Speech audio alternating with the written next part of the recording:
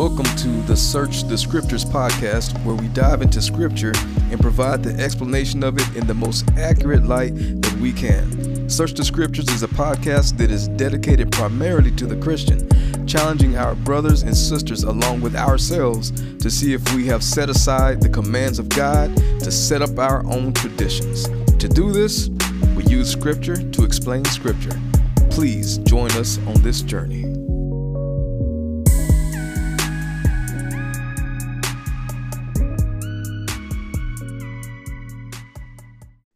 All right, so let's jump right into this. Another Bible Topic Tuesday, and the one question that we had, or we have actually quite a few questions.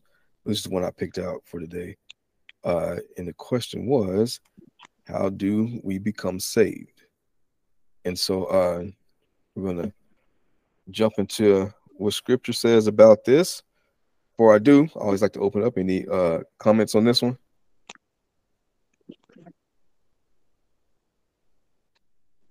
All right, let's jump right into it. So the question is, how do you become saved? I'm going to take some, maybe just one scripture I want to say from the Old Testament. I'm going to move to the New Testament, and then we're going to look into what Scripture is saying about this. There's actually way more scriptures than what I'm going to pull today. Just kind of something to give us a little, I guess, a decent look at it. So we'll jump into it, and then we'll open up for discussion. So question is, how do we become saved? And I'm going to go back to Jeremiah chapter 36, verses 2-3. And that says, take a scroll and write on it all the words I have spoken to you concerning Israel, Judah, and all the nations from the time I first spoke to you during Josiah's reign until today. Perhaps when the house of Judah hears about all the disaster I am planning to bring on them, each one of them will turn from his evil way. Then I will forgive their wrongdoing and their sin. So here in Jeremiah, a few different things are happening here.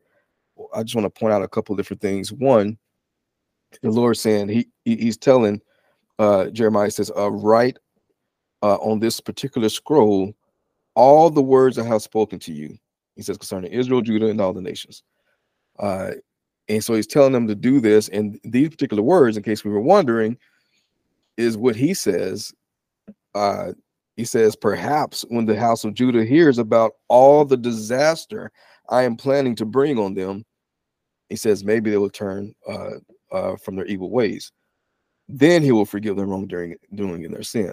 But I do find it interesting that he says this because fast forward to today, and we have the Bible written on it, words from the Lord, and they are very much warnings talking about what he is going to do. Same thing, exact same thing. And those words should do something to people, which is what it says here. It says, perhaps once they hear it about all the disasters I'm planning to bring on them, then they'll turn away from their evil. And then it says, then he will forgive their wrongdoing and their sin. So I want to point out, I want to just really hone in on this particular turning away from their evil, turn from his evil way. And then it says, after this happens, is then I will forgive their wrongdoing and their sin. But before we go further in this, any questions or comments on this so far?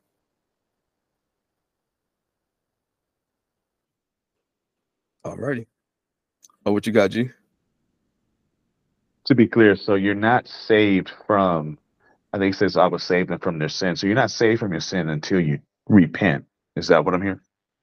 You're under the wrath of God. That's right. You're under the wrath. That curse or whatever is hanging over you. That wrath is hanging over you. And the only thing that removes that from you is salvation. You're being saved from him because he is planning to do this disaster.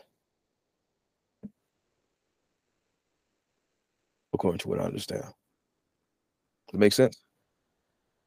Well, the only reason why I say that is when I think about when you hear the passage, Jesus Christ died on the cross for your sins, our sins.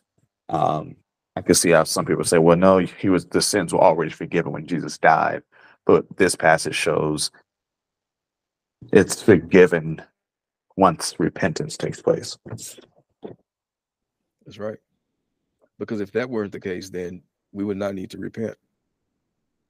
We would need to repent because his blood covered us. So I don't need to repent from anything. But yes, repentance needs to take place. You're right. And that's what we're going to look at. That's actually a very key thing is a repentance. In fact, let's say to repent, the definition, I don't have it up here, but it says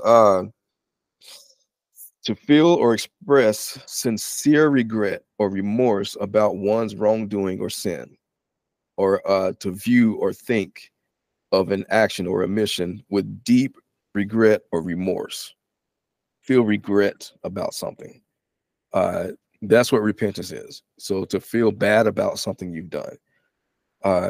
And so this is what we're going to key in on here the next several scriptures going forward. But yes, I'm glad you brought it up. So let's move on then.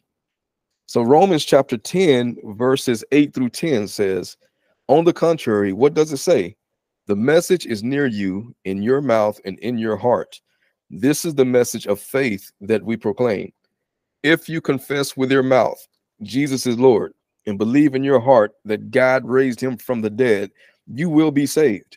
One believes with the heart, resulting in righteousness, and one confesses with the mouth, resulting in salvation. Here's what we're told. The question is, how do you become saved? This is telling us in a nutshell, this is exactly what it is. This is what you need to become saved. What I want to focus on here is where it says, if you confess with your mouth, Jesus is Lord. That part is the part I want to focus on here. Because when we confess that Jesus is Lord, we're saying that for ourselves personally, that he is Lord, that he is my master. Jesus is my master. And so that's going to be important going forward. Any questions or comments on this so far? But we can acknowledge that he's Lord without the Holy Spirit, correct? That is correct. Amen. That is what the scripture says. All right, let's jump into it. So Romans chapter 2, verses 12 through 16 says, all those who sin without the law will also perish without the law. And all those who sinned under the law will be judged by the law. For the hearers of the law are not righteous before God, but the doers of the law will be declared righteous. So when Gentiles who do not have the law instinctively do what the law demands, they are a law to themselves, even though they do not have the law. They show that the work of the law is written on their hearts. Their consciences confirm this. Their competing thoughts will either accuse or excuse them on the day when God judges what people have kept secret according to my gospel through Christ Jesus. So we're still in Romans here, and I do find it interesting a couple of things. One, this is the scary part of saying that it says God judges what people have kept secret according to his gospel. This is the good news, by the way. According to his gospel through Christ Jesus. And so but I bring this up because he says for the hearers of the law are not righteous before God, but the doers of the law will be declared righteous. I bring it up because of this, because this is also in the same Romans to where he said, if you confess with your mouth Jesus is Lord, then you're saved, right? So this is the exact same Romans. And he goes on to say that talks about Gentiles, us who do not have the law. It says that we instinctively do what the law demands because of what law is written on our hearts. We should be, so we're already feeling, we already have a sense of right or wrong that's written on us. And then we will be, it says we'll be judged based on it. These our very conscience and our competing thoughts will either accuse us or excuse us from them. Again, the whole question is, what does it take for us to be saved? And for us to have salvation or be saved? And I'm leading us into this, but I do want to point that out, where it says, for the hearers of the law are not righteous before God, but the doers of the law will be declared righteous. And this stuff is important. Any questions or comments on this so far?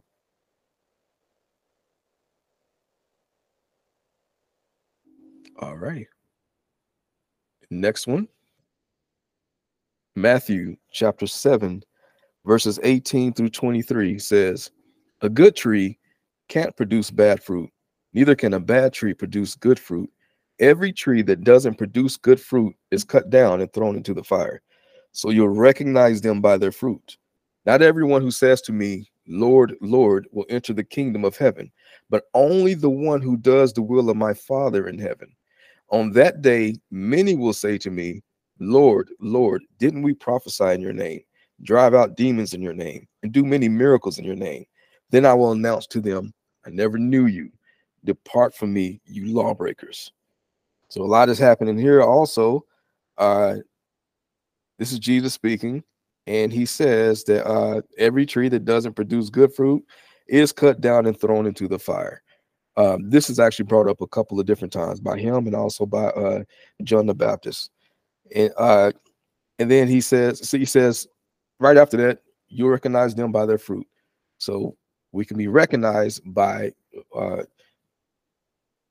the fruit of what we've done with our lives, right? So you can tell the person, you should be able to tell that a person is turning, that they've been converted by their actions, is what we're being shown here. So it's important that change happens within a person. Now again, that actually comes from the Lord. The Lord grants the repentance. So we can't even boast about that, because the Lord is the one who actually grants this actual repentance. And so that has to be done. Also, these people are saying, many will say to me, Lord, Lord, didn't we prophesy in your name, drive out demons in your name? So these people are doing things. They're actually doing works. But even though they're doing these things, it does not matter. They, for whatever reason, it didn't give, I don't know if it really gives us any more than what it says here, but he calls them lawbreakers, or you workers of iniquity. These people that he's talking about did not want him as Lord. They did not. So remember, it says when we started off with this, is if you confess with your mouth that Jesus is Lord, right? So that's what these people are doing. They're saying, Lord, Lord, didn't we prophesy in your name? They're confessing this. They're saying this, but he is saying that you are lawbreakers. You did not go by what I told you. You didn't treat me as your Lord. Questions or comments on this so far?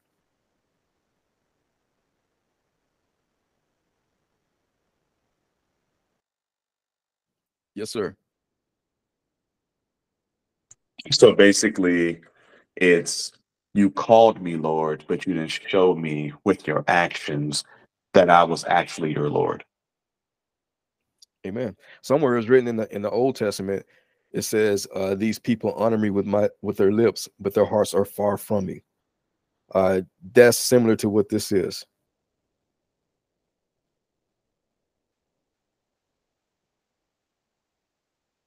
Anything else on this one? Welcome, Edward. Question of the day is, how do you become saved? Or how do we become saved?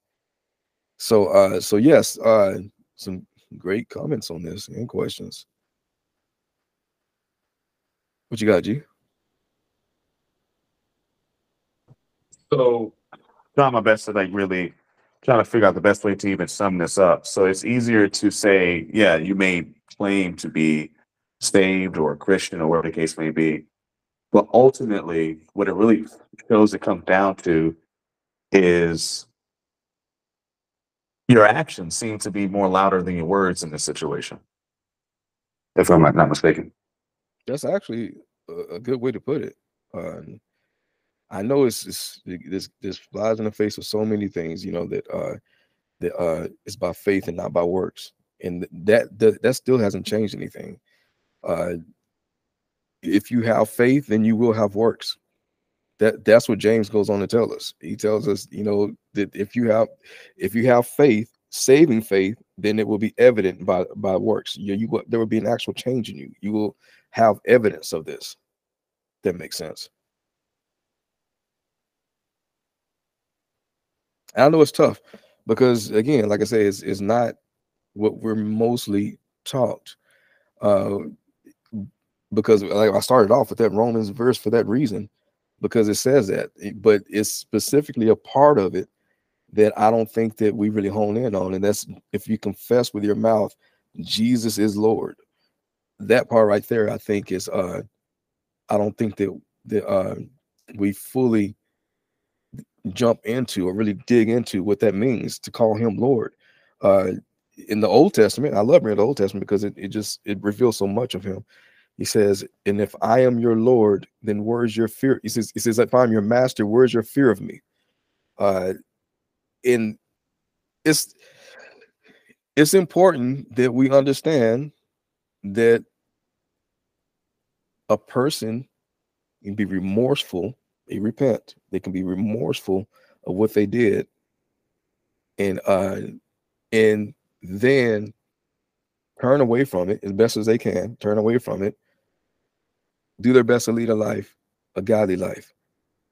That person, I believe, according to scripture, is saved because they have taken Jesus Christ as their Lord. Their Lord demands that they live a certain type of way, and as best as they can, they are turning away from their old life. They're sorry for what they did, and they're trying to live according to what the word says. That person, I believe, is saved because we will build the fruits are there. But another person who is not repentive, they accept it. They accept that Jesus is Lord, but they're not necessarily sorry for what they did. Um, that's not if a person's not sorry for what they've done, then that's not really repentance. That's not repentance at all. And so yeah, so it's a turning away from that, from an enjoyment of what you've done, of sin, to towards a godly life. And that in and of itself is something that is given to us by God. Like he gives us that desire. So even in that, like I say, we cannot boast about it. There's not a work that we can boast about because that work, that desire was even given to us in the first place by him. We'll look more into that too. In fact, what you got, G? So where you say well, I know in the word it says that God gives us the desires to please him. Are we then are to still ask for God to give us the desires to please him, or is that something that he just does on his own? Yeah, I can't, off the top of my head, I can't think of why you wouldn't ask for that. I think that's a good prayer. Well, the reason why I say that is it's when I think about other people, and I I want to say proudly say it, but I'm so happy that God gave me the desire to chase him. And sometimes I will say that in the very beginning, I did have to ask for it, but I was just wondering, like, man, if I never would have prayed for God to increase the desire for him in my life, would that still would have been something that he would have gave me, or was it destined for me to pray that prayer? I don't know. I do know that we're told to seek uh um to seek these things. That we're told to do that. That to ask for these things. Because these I don't think are selfish things. These are things that yes, they help you out, but they help others. Those blessings spill onto others also. Uh, and so I don't I truly believe. I mean, this is one of the things where I believe that James says that we don't have because we don't ask. And so I truly believe that's a for real thing. That if we don't ask for certain things, we don't get it. We never ask for it. Otherwise, why would he even say that?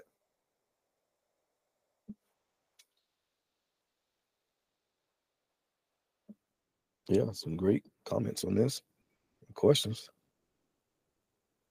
So again, we're talking about Jesus says in Matthew 7:18-23, he says, not everyone who says to me, Lord, Lord, will enter the kingdom of heaven, but only the one who does the will of my Father in heaven.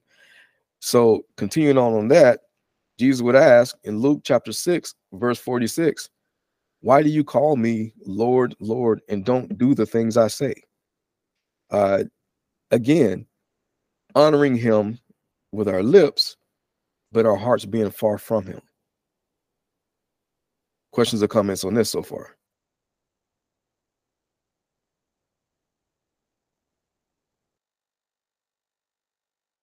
All right. So we're going to get into speaking of James. James chapter 1, verses 21 through 22 says, therefore, ridding yourselves of all moral filth and evil, humbly receive the implanted word, which is able to save you. But be doers of the word and not hearers only, deceiving yourselves.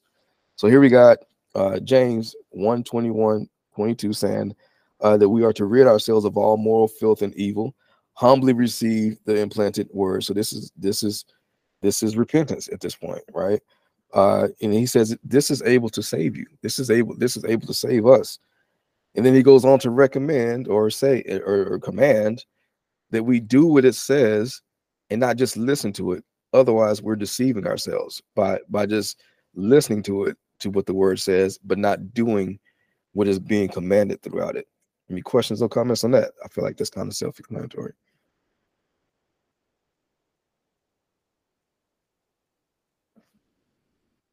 So what are we doing, or what is the repentance part? We'll look more into that. So Mark chapter 1, verses 14 through 15 says, after John was arrested, Jesus went to Galilee preaching the good news of God. The time is fulfilled and the kingdom of God has come near. Repent and believe in the good news. So here we have Jesus starting off this part of his ministry, telling people that first thing, repent and believe. So that repentance, the question being, how do you become saved? The repentance part is key. And then believe. Questions or comments on this so far?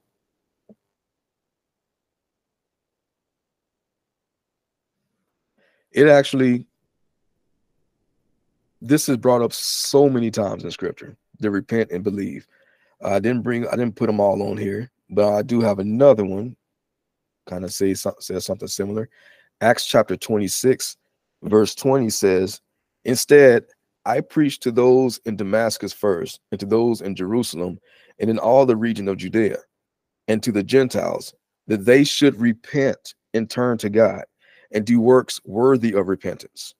So here is Paul, the very one who wrote Romans, telling us what he was doing, telling when he was being accused, he's telling what he was doing. He said he preached to those in Damascus first, and he says he was telling them that they should repent and turn to God and do works worthy of repentance. Do works showing that you are for real sorrowful for what you did, that you are really truly sorry about what you did. Questions or comments on this so far? I have a question about like the belief part. It has to be, I mean, is there ever someone that doubts certain stuff but believes other stuff? Who are they? What are they considered? Where are they considered to be? I'm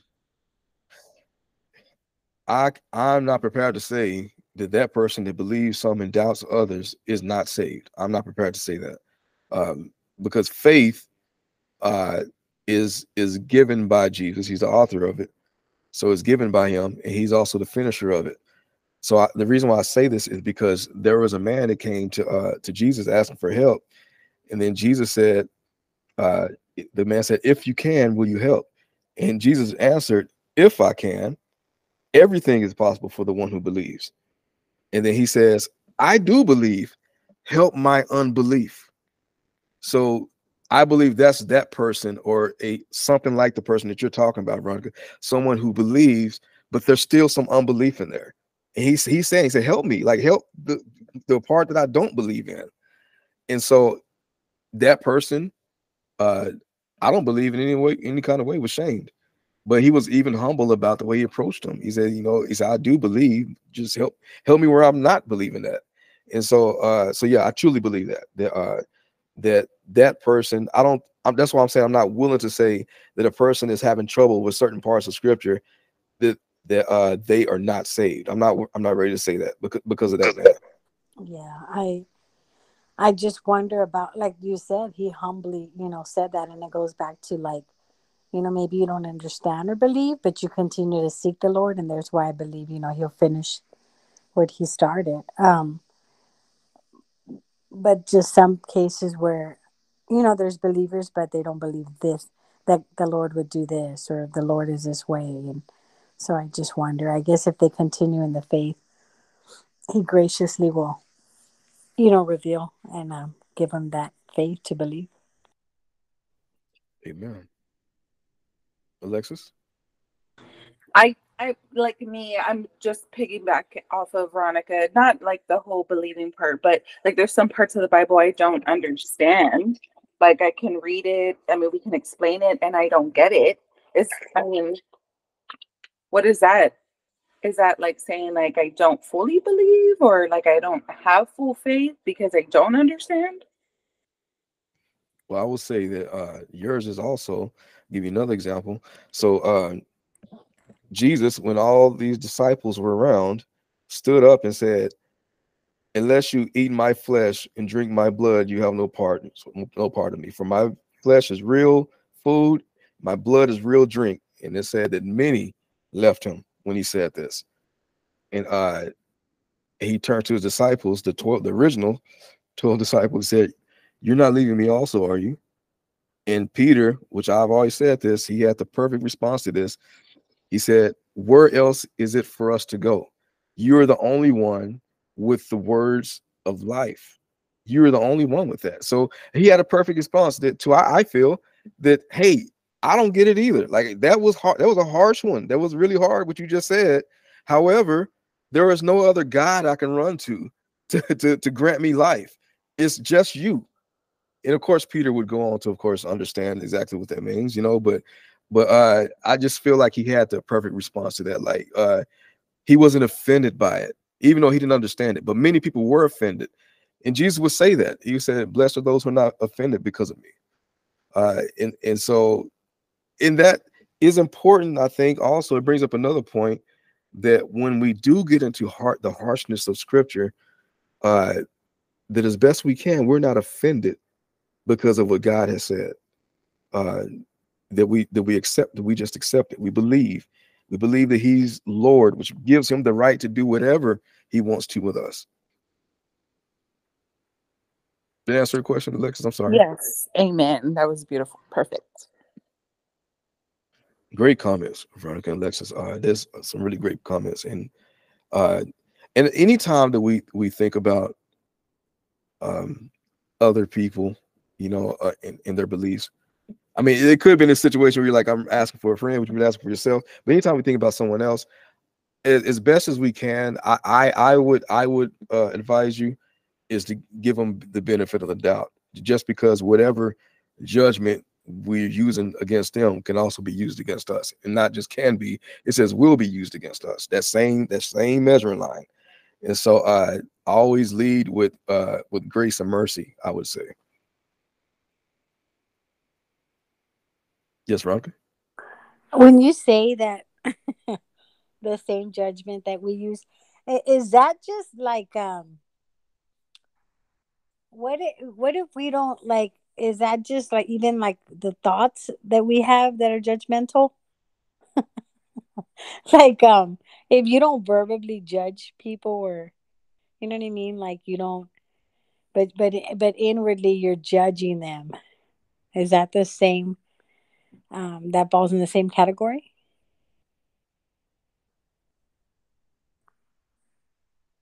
So we're going to go back and let's look at something here. Where is it at? There it is. So Romans 2:12-16 says, and I'm just going to read this last part. It says, they show that the work of the law is written on their hearts. Their consciences confirm this. Their competing thoughts will either accuse or excuse them on the day when God judges what people have kept secret. That's the best thing I can give you as far as that is concerned. Yeah, that's pretty good. Yeah. And so, but there's another scripture that says, I'm sorry? And is judging like literally like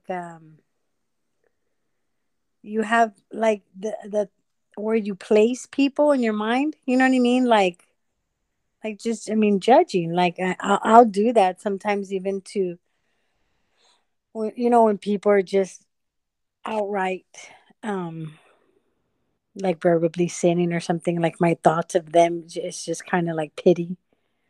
You know, Well, yeah, it's kind of harsh. It's kind of like, you know, you silly sinners. Like it's just yeah, it's I get it. it's just like judgmental. And you know, I hate that I do that, but I'll feel like, you know, it's not like love or I, you know, instantly want to pray for them. I'm just like, you know, I look down on them or I just think like y'all are terrible. And that's judging, right? Like just judgmental. Well, for one, Brock, I want to tell you, I do appreciate you sharing that with us, Mm-hmm. because I think it happens amongst believers, amongst us, more than we like to admit. Mm-hmm. But you're right. That's what I'm saying. In that, yes, the same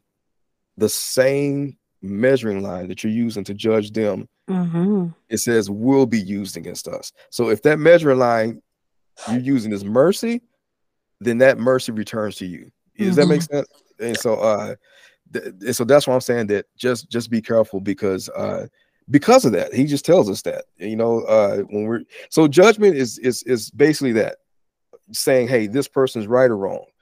And then there's judgment to go all the way into saying that, this person's saved, this person not saved.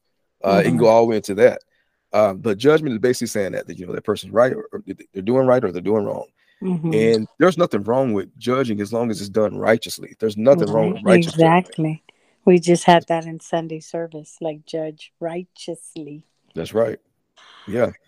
And Yeah. and and, and then I always kind of uh, this is not, well, I guess some of it's kind of scripture. I'm about to say this is my opinion, but some of it's scripture because it says love your neighbors as yourself. So what I'm saying is, whenever you're thinking about others, or just put yourself in their position. How would you want to be approached or thought about or prayed for? And I don't think you can go wrong if you do that. Mm-hmm. Thank you. Thank you. What you got, G? I think you kind of answered it towards the end where the Veronica was asking when it comes to judging. When you read the passages that says not to judge those outside the church, but to judge those who say they're a part of the church. So I'm guessing when he says to judge those who decide to sin that are a part of the same body of Christ, there's a righteous way of judging. Amen. That's right. Because it's something that should happen as long as it's done with love. It must be done with love. But it should happen because it's to help hold us accountable. Nobody necessarily wants to be held accountable. I mean, it's against our fleshly nature to want to be held accountable. But that's what it's for. It's for our benefit. If it's, especially when it's done in love, it's definitely for our benefit. A rebuke. Yeah, some great comments on this. So I'm gonna bring us to actually the last scripture. Get back to it. And it is, so again, we were talking about repentance and the importance of repentance and what repentance is. Uh Again, it's deep remorse about something you've done, right? Just feeling truly horrible about what you've done. And so that's exactly what James says. In James chapter 4, verses 8 through 10, he says, draw near to God, and he will draw near to you. Cleanse your hands, sinners, and purify your hearts, double-minded people. Be miserable and mourn and weep. Your laughter must change to mourning, and your joy to sorrow. Humble yourselves before the Lord, and he will exalt you. Again, question of the day is, how do we become saved? I think James does sum it up about the repentance part. Is it says we need to be miserable about what we've done. We need to mourn and weep about that. We can't be happy about what we've done. We have to truly be mourning over what we've done, and that is humbling ourselves before God. This also brings up, I don't have it here, but we went over some verses a ways back when Jesus was talking about a person that was justified. He's talking about two different people, one the Pharisee, the other guy is a tax collector, and they both were in the temple praying. And the tax collector was like, you know, I praise you, God, that I'm not like other people, or like this tax collector here. Is I tithe, I do all these other things, right? And then the tax collector, he said, would not even look up to heaven, but instead kept beating his chest, saying, Lord, turn your wrath away from me, a sinner. And then Jesus would say, that man went home justified. He appeared before the Lord. He was sorrowful over what he did. He was crying over what he did. And he was humble. And the Lord himself exalted him, because for eternity, Jesus has talked about that person. He was exalted. This is what it is to become saved. And it goes all the way back to what you first said. Believe, if you confess with your mouth that Jesus is Lord, believe in your heart that God raised him from the dead, and you will be saved. We do that, you are saved. But that entails all these other scriptures that we put together, which doesn't make it complicated. It doesn't. All it does is say that if you truly believe that Jesus is your Lord, then you would treat him as such. And that's all I have on this one. Questions or comments, concerns?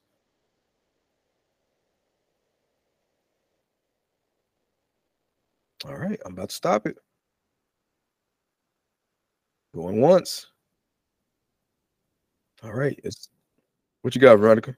So basically it was repent and believe. Say it again, I'm sorry. So was it just repent and believe? Repent and believe. That's it. Yes, Got it. that's it. That's really it. It's that simple. Thank you.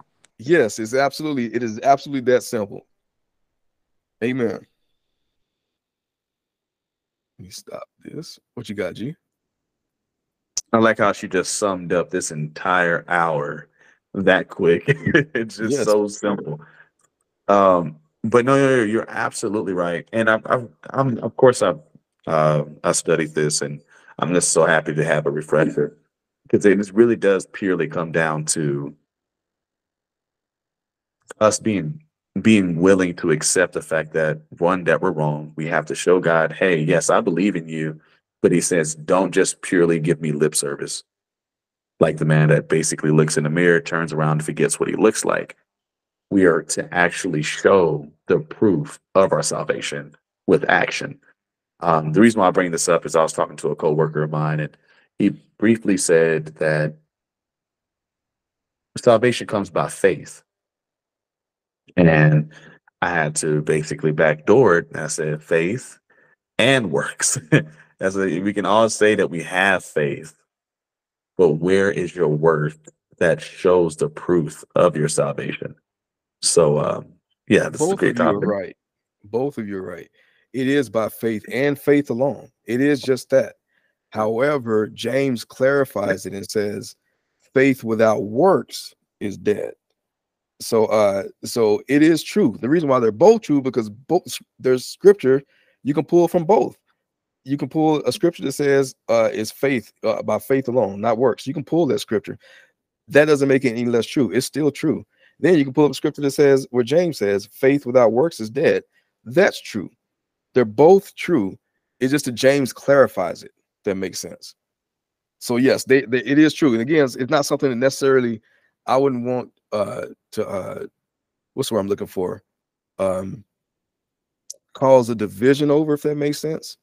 Because ultimately, if a person is saved, they're going to do those things anyway. That's because the Lord he's the good shepherd. He's going to see to it. But yes, James clarifies it for us by saying that faith, that is not actual faith. That is not faith. Faith is you actually living out this new lifestyle that you're supposed to have. But yes, I agree. And I just want to make it certain that I guess make it clear that both are right. That it is true that it is faith. It is faith in God. And that faith in God is believing that we're going to do what he commands. And what that part of that commandment is, you need to do these things. You need to act this way. And so, yes, it is.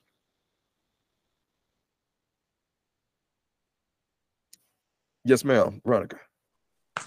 And if someone doesn't believe, we're clear that it's because the Lord has not granted them the faith to believe, right?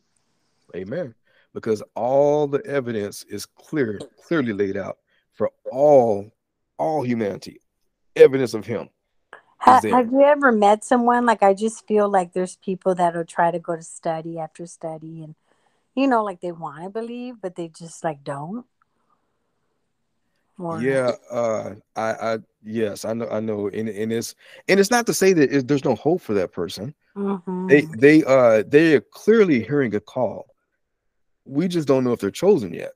right. So there's nothing wrong to continue to to pursue that and try to help them get through this. But they are clearly hearing a call.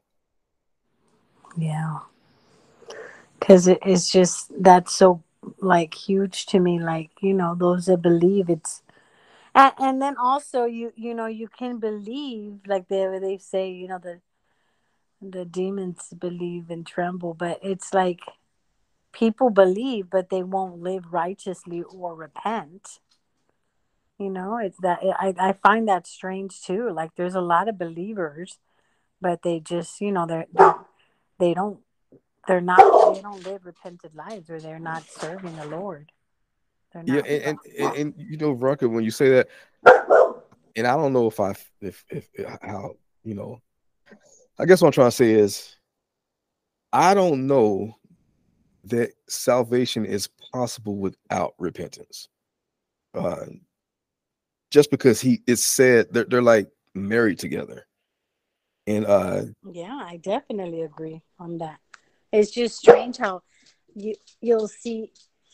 I know people that live in sin, and I mean, I don't personally know that they have repented, but they're not living these changed lives, So, and they seem to believe, or they'll believe in God, or they'll pray to a God, or, I have a lot of coworkers too that are, it's just kind of like the thing to say with our boss that has cancer. It's just like, oh, God's going to heal you. And, we believe God, this and that, but they're not Christians, or like living righteously.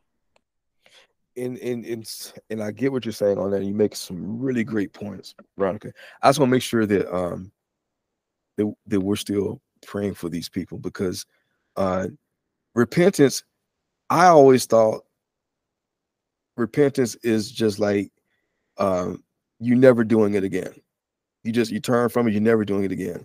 But repentance is, every definition I found says you have a deep sorrow of it. You hate that you do it. You're remorseful for it.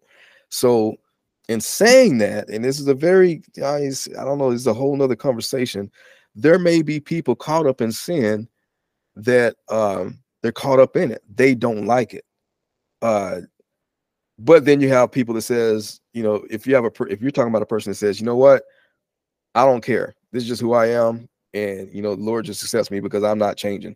That is different. That's the whole nother conversation. But if you have someone who is struggling with it, I don't know. I feel like I'm not ready to say that person is not truly saved. If that makes sense. If they have a deep remorse over what they've done, then technically they repented. That makes sense. Yeah, thank you. Amen. What you got, G? I was spending this time trying to find a scripture that I remember coming across, and it says, because you believe not. And I just don't remember the rest of that scripture. I don't know if you know. No, I do know there's a scripture that says, you will die in your sins if you don't believe that I am he. I don't know if that's the one you're talking about. Yes. Is that John? It's in John. Okay. If Yes. it ultimately boils down to the fact that he gives us the ability to believe, but yet in that passage, it seems as if it was held against someone for their doubtfulness in him. Oh yeah. That's a whole right. right I was like, yeah. man, because I've seen so many times in the word as we read it, it's like God is, I don't want to, I guess it's easier to say angry towards a person who believes not or not and trusts not or doesn't have the faith to believe in him. And I think about all these different things that he comes and he gives his wrath to at the very end towards, but it's yet it's because he chose not to give them to that person. And I'm like, oh man, that's hard. It is, and Jesus talks about it. He's referencing the Old Testament. He talks about it. The and again, this is him being sovereign. This is him doing what this only he can do because it's his people. But he says of certain people, he says that for the ones on the outside, they're given parables. He says so that ever hearing, they will they're deaf, like they're deafened. They can't hear what he's saying. He said, otherwise they would turn or repent and I would forgive them. And it just begs the question, like, well, then why not? Like, like why not? But that's what he gets to do. And it, like I said, he's quoting a scripture from the Old Testament. I want to say in Isaiah where it says that. It says, be ever hearing, but not listening. I believe I'm saying that correctly. And it says, and he goes on to say that otherwise they would turn and I will heal them. So it just says that, hey, for whatever reason, he doesn't want to. He doesn't want to do it for a specific people. And yeah, that's his right. That's his right. He can do what he wants to. And I'm not about to say that I understand. I just accept that that's what was said. What you got, G? I know this is getting away from the topic, but when it comes to like, the talk of salvation, I don't want to say I understand. I do understand, but there are some people who are genuinely just upset with that in general. Like they're just purely upset with the whole idea that it's not their fault that they don't believe. Like they read the word and like, but God is saying right here, I give you the desires to serve me, but yet he didn't give me the desire. But yet it's ultimately my fault if I go to hell. That's right. Because the thing is, that's tough. Yeah, it is. But the truth of the matter is, all of us would go to hell. Every last one of us. The only reason we're not going is because he has chosen certain of us and gave us that ability to repent. Otherwise, we may not want to go to hell, but we don't want him. It says all have turned away from God. Every last one of us have turned away. It is not in our nature to want to pursue him. So it is unnatural for us to pursue him. That is supernatural. That's something he did. So that's what to me makes it perfectly fine, because otherwise the people do not want to be underneath him. They don't want his rule. That makes sense? So it's best to put it back on them, not trying to basically pin them against a wall. But if I'm hearing you correctly, it's more or less, okay, you want to not go to hell, but you also don't want to serve him. You can say that, but at the end of the day, I wouldn't make any excuses for God, though. If that's no, and I'm not. It does make a valid point that I didn't look at it a certain way until just now. And you're absolutely right. It's more or less like a pick and choose. It's more of I don't want to serve God, but I also don't want to go to hell. It reminds me of people who say, I don't want to have a job, but I want to live in comfort.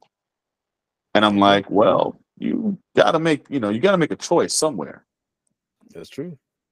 Fabian said, isn't one of the first things someone says before accepting God is, I'm sorry, even if it's not verbally. They're tired of living the life they're living. This is exactly what John is a great point, because John the Baptist, before Jesus came onto the scene, as far as like before he started his ministry, John the Baptist had his ministry going first, and his job was to prepare the people, prepare their hearts for him, for Jesus. And the way he did it was threaten them. That's basically what he did. The wrath of God is coming. That's what it is coming. And then people, when they heard him preach, they would ask the question, what must I do to be saved? And so they were broken over it. He would tell them, this is what you need to do. So he was literally preparing their hearts for the person who actually has salvation in his hands. And so but yes, they came to that point to where they were saying they had a repentant heart already prepared because Jesus was coming, and John the Baptist prepared that for him. But yes, great point.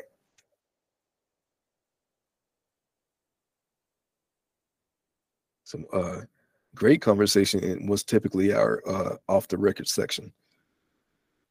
Absolutely. And it just really I just don't want to act like as if I'm, bigger than who I say I am, because I'm not. I do understand the struggles that's associated with, when it comes to belief. I understand that there's a struggle with even with understanding the word, because I don't when I don't know everything and I don't understand everything also. So when I hear the argument more or less or the claim that it's very, complex, or why is it this way or why is it that way, I'm never going to make an excuse for why God has decided to make his word a certain way. If anything, I am is extremely blessed to be able to say that he gave me the ability to, like you said, to even have the heart to repent. I know who I used to be, and I know how far I've come, and I can only give that to God.